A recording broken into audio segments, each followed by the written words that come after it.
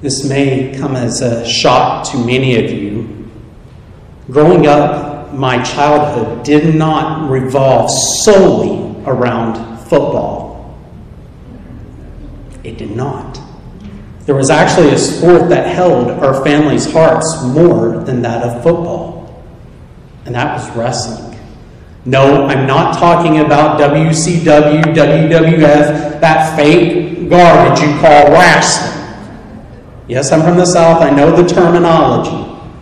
No, mano a mano, on the mat, grappling, 3 rounds. Either you win because you've outscored your opponent, or you put them on their back and pin them when their shoulder blades hit the mat. Because of wrestling, because I entered it from the time I was 5 years old for one of the best wrestling programs there was in the state of Tennessee and nationally for Soddy Daisy Wrestling, we were the Mat Brats. 2 phrases were ingrained in us because we were expected to be good and win. Go hard or go home, and no pain, no gain. Those statements were statements we lived by in the kids club. Again, 5 years old all the way up.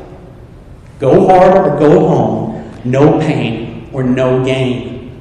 Our coaches lived by this. They would have us run nonstop during practice to build strength and to be ready for the match. They would also make us do these ungodly drills of what is called tomahawk chops, where you're in an athletic stance on the balls of your feet, bouncing up and down, working your quads to be ready to go the 3 rounds of a match.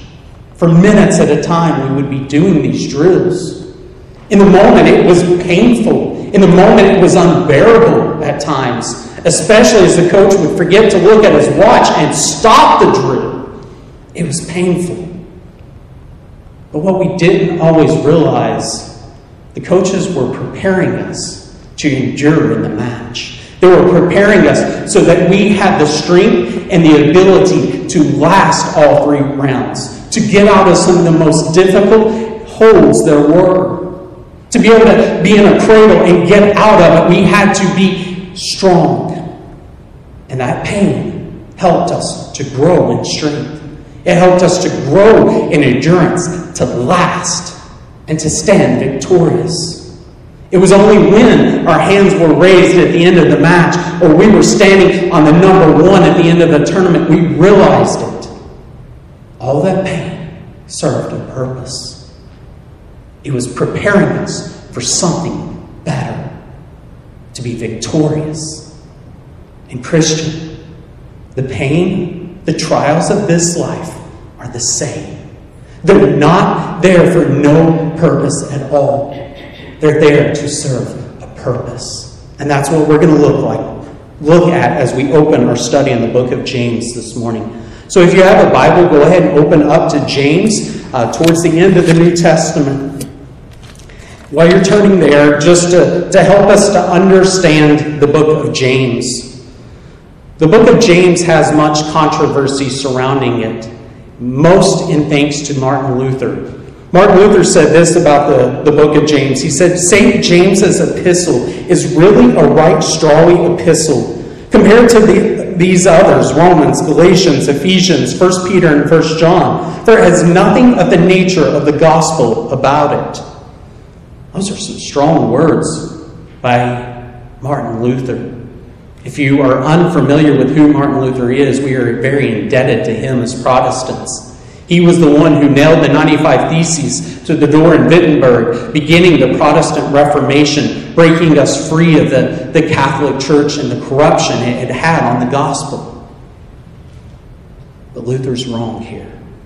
Because James is not some strawy epistle that's randomly put together. James is not just some book of proverbial wisdom that's randomly quoted.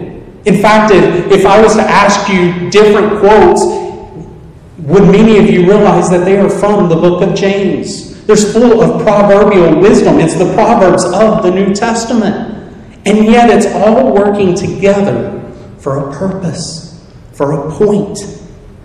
In fact, that point is made clear in James 1:27. It says, "Religion that is pure and undefiled before God the Father is this, to visit orphans and widows in their affliction, and to keep oneself unstained from the world." Now, we're not going to unfold this morning because we're going to be there in 2 weeks. That's the beauty of expositional preaching. We're going to get there. But I want to draw this out because this is the main thrust of the whole letter of James. James is working to help us to show what is this pure and undefiled religion before God. What does it look like to have a pure and genuine faith that is unstained from the world? That's what he's working at. That's what he's showing us, and it shows up over and over again. As we work our way through for the next 12 weeks of the book of James, we're going to see this theme. I'm calling you to a pure faith, is what James is saying. Will you hear it, and will you believe it? So who is this James who calls us to these things? Calls us to this pure and undefiled faith? Well, as we see James 1:1, the verse part of it, it says, "James, a servant of God and of the Lord Jesus Christ." So James here introduces himself as a servant, or a doulos, a slave, depending on your translation, of God and the Lord Jesus Christ, the King Jesus Christ. But more importantly, who is this servant? Is he just some ordinary servant? No. He's the James, who is the half-brother of King Jesus. One who knew him well, who lived in close proximity to him, one who would know his warts if he had any. He lived with Jesus. It's also the James who's mentioned in Galatians 2:9. It says this, "He was the pillar of the church along with Cephas," that is Peter and John. This is the same Jesus who in Acts 15 is at the Jerusalem Council holding a high position. So this James has relational ties to Jesus, but he is also an early leader in the local church. He's recognized by a plurality of churches as having a high authority, speaking with that authority. This is the James who writes such a hard letter to us. A letter, though, well, as Luther said, appears without gospel. But in reality, while the gospel may not be implicit, it is explicitly scattered throughout. Because everything that James is calling us to is not to do of our own strength and our own power. Christian, if you read the book of James and think, man, this is what I must do of my own strength and power, you have not understood his epistle. Because he's quoting much of the similar phrases that Jesus uses, especially in the Gospel of Matthew, especially in the Sermon on the Mount. It's here's the gospel, and here's how you live it out. Here's a life that's been transformed by the power of the gospel through the power of the Holy Spirit. This is what James is doing. And I hope over the next 13 weeks that we can see that together. So hear the word of the Lord from James, beginning in verse 1 through verse 11. Actually, we're going to read through verse 12 for context. Hear the word of the Lord. James, a servant of God and of the Lord Jesus Christ, to the 12 tribes in the dispersion, greetings. Count it all joy, my brothers, or brothers and sisters, when you meet trials of various kinds, for you know that the testing of your faith produces steadfastness. And let steadfastness have its full effect, that you may be perfect and complete, lacking in nothing. If any of you lacks wisdom, let him ask God, who gives generously to all without reproach, and it will be given him. But let him ask in faith, with no doubting. For the one who doubts is like a wave of the sea that is driven and tossed by the wind. For that person must not suppose that he will receive anything from the Lord. He is a double-minded man, unstable in all his ways. Let the lowly brother boast in his exaltation, and the rich in his humiliation, because like the flower of the grass, he will pass away. For the sun rises with its scorching heat and withers the grass. Its flower falls and its beauty perishes. So also will the rich man fade away in the midst of his pursuits. Blessed is the man who remains steadfast under trial, for when he has stood the test, he will receive the crown of life, which God has promised to those who love him. Here is the main idea, I think, of James 1 through 11. Trials are counted as joy for the Christian as they work to produce completeness in our faith. We seek this joy by asking God for wisdom and realizing our only boast is Christ. Let me repeat that, and it's on the screen behind me. Trials are counted as joy for the Christian as they work to produce completeness in our faith. We seek this joy by asking God for wisdom and realizing our only boast is Christ. And we're going to unfold this in 3 points that flow from this main idea. Point number 1, trials and their purpose.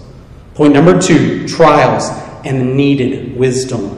And point number 3, trials and a right boast. Let's look at point number 1, trials and their purpose. Brothers and sisters, if you don't already realize, trials are a reality in this life. Whether you are a Christian or non-Christian, trials mount up. They come. Sickness comes. It does not distinguish whether Christian or non-Christian. Sickness comes. Things such as mental illnesses, such as anxiety and depression, they come, and they do not distinguish between the Christian and the non-Christian. Family drama comes. It comes, and it does not distinguish. The Christian family as well as the non-Christian family, they have drama in their midst. They have trials in their midst. It's all part of living in a fallen and broken world. These trials are going to come. If you're not already in the midst of one will soon come, because it's inevitable. Here's the reality, though. Not that trials will or won't come, because trials are coming for us all. But the reality for the Christian is, how will we respond in the midst of these trials? Look in particular to the second half of verse 1. To the 12 tribes in the dispersion, greetings. These are not people who don't know anything about trials. These are those who have been dispersed because of persecution. In Acts 8:1, we see it reads, "And Saul approved of his execution," talking about that of, my mind's going to go blank, I'm going to blame it on COVID, Stephen. "And Saul approved of his execution, and there arose on that day a great persecution against the church in Jerusalem, and they were scattered throughout the region of Judea and Samaria, except the apostles." These are those who are in dispersion. They've been scattered because of the persecution of their faith. They've been scattered from their homelands. They've been forced out of, some of them, even their families, to now wander in the wilderness of their own as they have faith in Jesus. This isn't some abstract idea of, okay, when trials come. These are those in the midst of trials that James is writing to. He's writing to those who are in the midst of facing these trials. Young Christians run out. Baby believers who are just beginning to understand, what does this mean? Those very Christians who would have thought, oh, the promises of God are to bless His people, not to suffer persecution. And here James is writing to them. He's writing to these. And he says, greetings. Or even more, there's a play on words in the original that our English Bibles, none of them can catch. It's the idea of rejoice. And then in verse 2, count it all joy. Rejoice in greetings. Count it all joy to those in persecution. But notice, as he writes, what he does right here in verse 2. Count it all joy, my brothers or brothers and sisters, when you meet trials of various kinds. Count it all joy. Count it pure joy if you've got an NIV in front of you. Count it as pure joy when you meet various trials. When they greet you, count it. Consider it as pure joy. James, what in the world kind of encouragement is that for those in the midst of suffering? Should we just be joyful? Happy, happy, joy, joy, joy. No, that's not what James is telling those in the midst of dispersion, in the midst of exile. He's writing to them, count it all joy. Consider it. Use your minds. Let me pause there, Christian. When's the last time you've entered a trial and you've actually taken time to think about it versus feel about it? The feelings quickly flow. We're quick to allow our anger and frustration to be expressed in the midst of the trial. What about pausing and counting it, considering it joy? Because we think about it. We think what's going on. We try to understand it. We try to reason it. That's what James is telling us here. He's telling us, count this joy.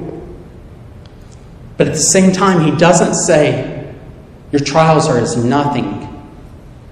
Too often, as people go through trials and we try to be counselors, we're typically bad at it. We try to pat them on the back and say, it'll be okay. It's going to be over soon, and then God's going to bless you out on the other side of it. Maybe. But where is that promise? That's not the promise here in James, and it's not the promise we should give. We're bad counselors when we do that because we dismiss trials and suffering. That's not what the type of counselor James is. In fact, that type of counseling is more out of the mouth of Satan.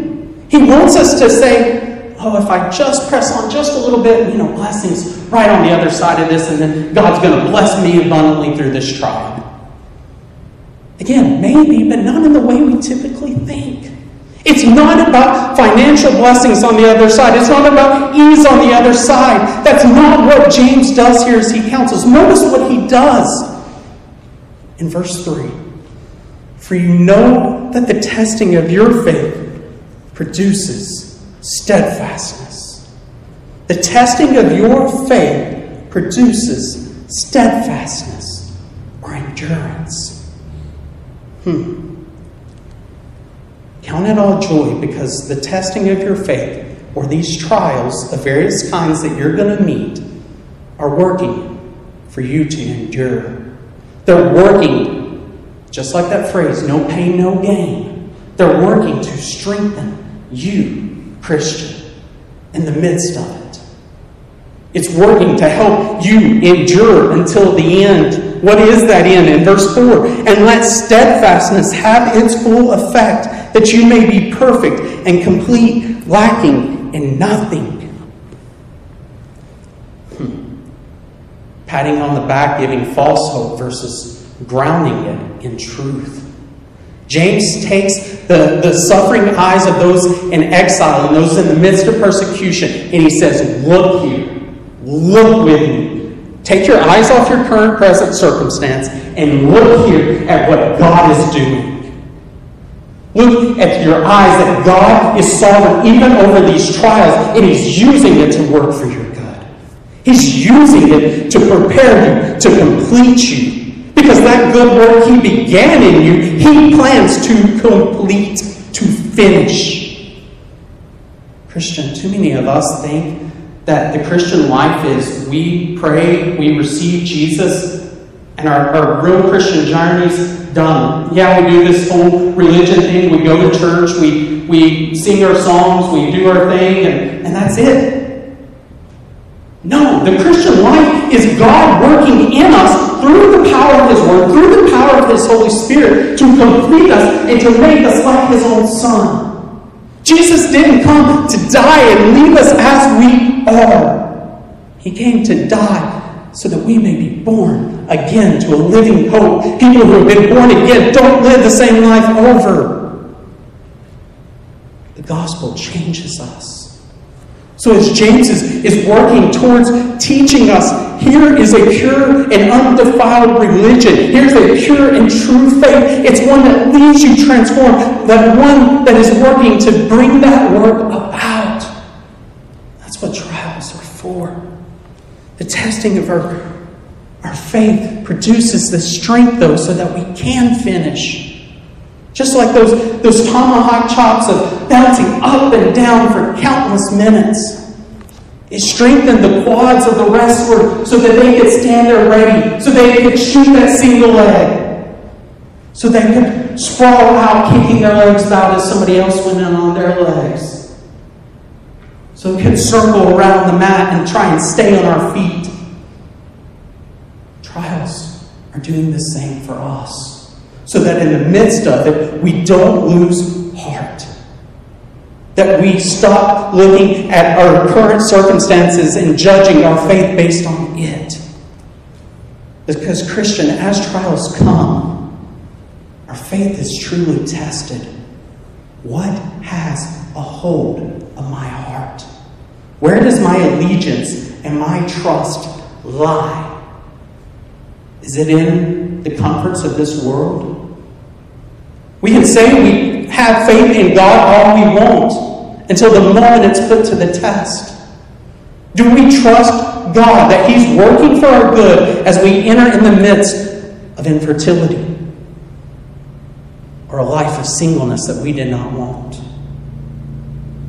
The trials of family drama, our children not turning out how we thought they would. How many of us, as the waters of depression and anxiety seem to drown you, forget what God is doing, that He is still God, even in the midst of those waters that seem to be all-encompassing your heart? James takes our eyes and says, look, here's the sovereign God. Here's what these trials and tests are doing. They're testing, do you actually love and trust God? Or do you just trust your circumstances when they're convenient and good? Forgetting who God is. Forgetting to rely on Him. That's what the Israelites did over and over again. They'd get in despair, cry out to God, He'd relieve them, and what'd they do? Were they changed? No. They wandered right back where they were. Trials take and test our faith to see if it's genuine. It prepares us for the endurance. It prepares us to finish the race, to come to completion. Because if we don't understand this, Christian, that we're not yet complete, we've misunderstood the gospel. We're not there. Even just using the application from our Sunday school material this morning, loving one another. That was the theme. If you weren't in a Sunday school class this morning, it was the theme of and call to love one another from Romans 12:9 and following. This call to love one another. How many of us love those that wrong us? How many of us put and honor one another above ourselves? Sure, we're quick to honor somebody if it brings us something, but how many of us honor somebody else without any prerequisite, without anything coming for us? I'm sure at points we're all guilty of this. I confessed even this morning to our Sunday school class. I'd be lying if I said I didn't struggle like crazy in the midst of that last summer when certain ones were coming head on against me and trying to throw everything they could at me.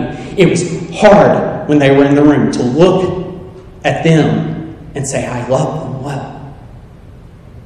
I'm not perfect in it. None of us are.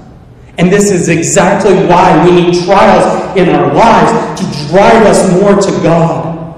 Because He's teaching us to be dependent upon Him, to believe His word, and to count it all joy while in the midst of them. Because not that we rejoice in the circumstance. No, that's, again, not what James is saying. He's not saying, here, embrace this trial and say, I'm happy all the day long. No. He He's saying, count it joy because you know who's over it. You know what He's doing through it. This is why you count it joy, because it's working for your ultimate good. All things work together for the good of those who love the Lord. That's what God is doing through these trials. But there's a warning here too. There's a warning because if we don't endure, if we don't let steadfastness or endurance have its full effect, there's those who think they're walking with the Lord and it's gravely mistaken. They base their trust not on their faith, but on an event. That's why I'm not a big walking the aisle guy. Because too many people put their faith in that one event rather than a continued, enduring trust in the Lord. They put their faith more in that moment. They say, oh, yep, I walked that aisle, check. Rather than that clinging faith to Jesus. That ongoing, enduring faith. There's a cultural trend of many right now calling deconstruction of faith. A deconversion stories. Joshua Harris, the author of Kiss Dating Goodbye, that was prominent in the 90s, is one of the front runners of something like that. Men who were put in, and their book was put in every youth group almost in the 90s to discourage dating within the church. This one has come out saying, I no longer believe that. But by many would have been exalted as a faithful person. But he wasn't truly of us. John writes in 1 John 2:19, they went out from us, but they were not of us. For if they had been of us, they would have continued with us. But they went out that it might become plain that they are all not of us. Jesus does the same thing in the parable of the soils. When he talks about the soil that's scattered on the ground and then quickly plucked up, the soil that falls and doesn't really have any roots and quickly the trials and tribulations scorch it up. Or the seed that falls amidst the thorns and choked out by the cares of the world. This kind of faith is not true faith. It proves to not last, to not endure. Christian, this is what we're being warned against. To not be like the seed that is choked out by the cares of the world. To not be like the seed that the moment tribulations come, our supposed faith withers and dies. That's not genuine faith. That's not true faith. Worldliness has a greater hold on the heart than that of God. Christian, beware. Beware of deception. Faith, and faith alone that endures until the very end is what saves. We must continue putting our hope and our trust in the Lord day in and day out. Even as we realize sin that grows within us, we must continue to confess our need of Jesus. We don't ever tire of the gospel as true faith-filled believers. Why? Because we're reminded daily of our ongoing need of the gospel. We're not there yet. And yet these trials are working to bring us there. So let's embrace them and count them as pure joy. Because a day is coming, even amidst the trials, in which we will see Jordan's stormy banks and cast a wishful eye to Canaan's fair and happy land where our possessions lie. To the land where sickness and sorrow, pain and death are felt and feared no more. That's what trials are working to bring us to. Let's count them as joy as we endure them. But how? And that's where we turn in our second point this morning. Trials and needed wisdom. It's one thing to count trials as joy. It's another to understand how do we do that. But hear the gracious words that James speaks that the Lord invites us to in verse 5. If any of you lacks wisdom, let him ask God, who gives generously to all without reproach, and it will be given him. If any of you lacks wisdom, let him ask God, who gives generously to all without reproach, and it will be given him. The creator of the heavens and the earth, the holy God, says, here, ask. Here I am. All you need is to do is ask, and I will give you wisdom. I will give you wisdom to be able to count these trials as pure joy. I will give you wisdom to be able to understand what it looks like to live in the midst of these trials. I'll give you wisdom to help carry you through and bring you through to the day of completion. If you will but ask, I will give it to you. It says he gives generously to all without reproach. So there's no rebuke. Christian, it's not if you don't have wisdom, shame on you. I don't care how wise we think we are or how foolish we think we are. All we need to do is but ask God, and he will give us that wisdom. He will give us the wisdom, the true wisdom of how to live this out. Now, God is not calling us to simply ask, okay, what now, God? That's not what he's calling us to in wisdom. He's not calling us to a wisdom that we recognize wisdom of the world. He's calling us to true wisdom, wisdom that begins with a fear of him. Proverbs 1:7, the fear of the Lord is the beginning of knowledge. Fools despise wisdom and instruction. Therefore, we're going to God to seek a wisdom, to know to fear him. Christian, as those trials come, true wisdom begins to say, I fear God more than this trial. I fear rejecting my God more than seeking the comforts of this world. That's a true fear of the Lord. That's true wisdom. That's the wisdom we're seeking here. Wisdom that helps us to believe in God, to trust in God through it. To say, God has this all. He's working it all. That's the wisdom. But we must beware. Again, look at verses 6 through 8. But let him ask in faith, with no doubting. For the one who doubts is like a wave of the sea that is driven and tossed by the wind. For that person must not suppose that he will receive anything from the Lord. He is a double-minded man, unstable in all his ways. We're to ask, but we're to do so in faith, not doubt. Now let me clarify this doubt. Even as I brought up this morning in Sunday school with the word love, the English language, as much as we may love it, because that's what most of us know, is one of the weakest languages out there. The word love has 4 words in the Greek, which the New Testament was written. But doubt, too, has multiple meanings in the languages.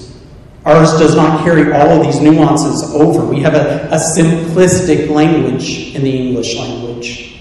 We don't even have a plural, y'all. We call that bad grammar. Every other language, even Spanish, has a plural you. It's a weak language. This doubt is not sitting here saying, Christian, if you struggle to grasp every little thing, then don't ask God anything because you're not going to get it. And the reason, what I'm trying to say, I want to point back to Abraham. Abraham doubted God in moments along the way. He believed God's promises, but he doubted in how those promises were going to be fulfilled. He doubted that, was he truly going to have a son of his own? He wanted him, his wife tries telling him, go and have sexual relationships with my handmaid, and here, there's your child. Abraham has doubts along the way. Even one of the 12 in Thomas doubts that the Lord had truly risen, that he was raised from the dead. He said, unless I see and touch him, I will doubt. Hence the nickname Doubting Thomas. It's not talking about the occasional doubt here. Christian, we're all going to, admittedly, if we're honest with ourselves, going to have those moments of occasional doubt along the way. Okay, God, I believe you. I just don't see how. I don't see how you're going to work this out for my good. I don't see how you're at work in the midst of this. I just don't get it. That's the doubt that we're all going to experience sooner or later along the way. The doubt here it's calling us to not have is one of a doubt within. It's talking about an internal war going on within the own heart that is divided. It's divisive. It's one foot on the shore of the world and one foot in the boat with God, and wondering why you're doing the splits because they're going in total opposite directions. This is the doubt that's being talked about here, a doubt of allegiance, a mind. It's that of, as Doug Moose says in his commentary, so the one who doubts, not possessing an anchor for the soul, does not pray to God with a consistency and sincerity of purpose. Pray to the shifting winds of motive and desire. The doubter wants wisdom from God one day and the wisdom of the world the next. It's asking in this kind of manner of divided heart that is being warned against. This is why it goes on to say there in verse 8, he is double-minded man, unstable in all his ways. This person says they want one thing while their actions, their speech, display another. Christian, we can't say we want wisdom from God if we're living in unrepentant sin. We can't say we want wisdom from God if with our tongue we're speaking poison in slander and gossip. And yet at the same time with that same mouth asking for wisdom. We're going to come back to that in James 3 even more. These are the things that pure faith calls us to, asking with true and genuine faith. Faith that is not divided by the things of the world and the things of God. Pure faith has its occasional doubts, but ultimately it trusts in the sovereignty of the Lord through the thick and thin, the calm and raging, the peaceful and the chaos. Where the double-minded, the unstable, do not. 1 minute they're with God and 1 minute they're not. Christian, do not presume, if this describes you, that you are asking in true wisdom, that you are truly asking God with a right heart. Repent and turn from your double-mindedness to the Lord. Seek a true wisdom. Wisdom that is not of this world and wisdom that is of God. 1 Corinthians 1:27-29 says, but God chose what is foolish in the world to shame the wise. God chose what is weak in the world to shame the strong. God chose what is low and despised in the world, even things that are not, to bring to nothing things that are, so that no human being might boast in the presence of God. This kind of wisdom speaks far more volumes than the false wisdom of the world. Because this kind of wisdom gives us hope in the midst of suffering. Think how vital knowing this kind of wisdom helps those in the midst of exile. Knowing that the sovereign Lord ruling over everything, including our trials, works them for our good, as seen in Romans 8:28. Romans 8:35 goes on to say, who shall separate us from the love of Christ? Shall tribulation or distress or persecution or famine or nakedness or danger or sword? Too often as the tribulation and the suffering and the sword come, we think, man, I must have done something wrong along the way. God must have his back turned against me, instead of he is for me in the midst of that and with me through it. It's this kind of wisdom that helps the suffering. It's knowing that as a diagnosis of cancer or other deadly disease comes, that God is working all things out for our good. He's not forgotten us in the midst of that. Because sooner or later, he's going to call all of us home. But even through that cancer, he's working to help us to see he is worth more than this world that is perishing. That he is with the one going through that disease. For the families who are going in the midst of conflict, knowing that what in the world do I say in this difficult situation? I don't want to cause division. I don't want to stir the pot. If Jesus himself tells those who are suffering and going to be brought before governors, Don't worry about what you're going to say. I'll give you in the moment what to say. How much more is He going to give us in the midst of that family situation, how to speak wisely, if we're immersed in His Word and prayerful about it. God does not abandon you in that. But He gives us wisdom to ask for, to seek how to walk through it. That's found in His Word. But we must be immersed in that Word. We can't be asking for wisdom from God if not opening the pages of the Bible, allowing that God to speak. That's how God speaks wisdom to us. To know His Word and then rightly wisdom to apply that Word. Let's seek for that kind of wisdom. Let's seek for wisdom in knowing the one struggling with anxiety and depression, the person who may not even want anyone else to know they're struggling with it, because they feel like the storms and waves are crashing against them, just pushing them deeper and deeper into the sea, with no hope to ever come up. Know that this Jesus, He suffered too. He suffered in the fact that He sweat drops of blood of grief in the Garden of Gethsemane. He's been there. He knows what it's like to suffer. He went to the cross willingly to die so that He could purchase us. The same Jesus says, "Come to me, all who are heavy laden, and I will give you rest." This Jesus invites us to Himself. That's the kind of wisdom we need. Wisdom from the Scriptures that aims right at our hearts to give us hope in the midst of these trials. Christian, will you seek this kind of wisdom? See our need for it and continue seeking Jesus through the pages of the Bible, because it all points to Him. And that brings us to our third and final point this morning. Trials and a right boast. We've seen that we need to count trials as all joy or pure joy. We've seen that if we lack wisdom, we need but ask for it. But we also see trials put both the proud and the lowly on their face with an equal boast, a boast that is only found in Christ. Look at verse 9. Let the lowly brother, the poor brother, boast in his exaltation. He who was lowly, who was nothing, and down here by societal, worldly standards, is raised up on high in exaltation. But the rich who was esteemed, the rich in his humiliation, because like the flower of the grass, he will pass away.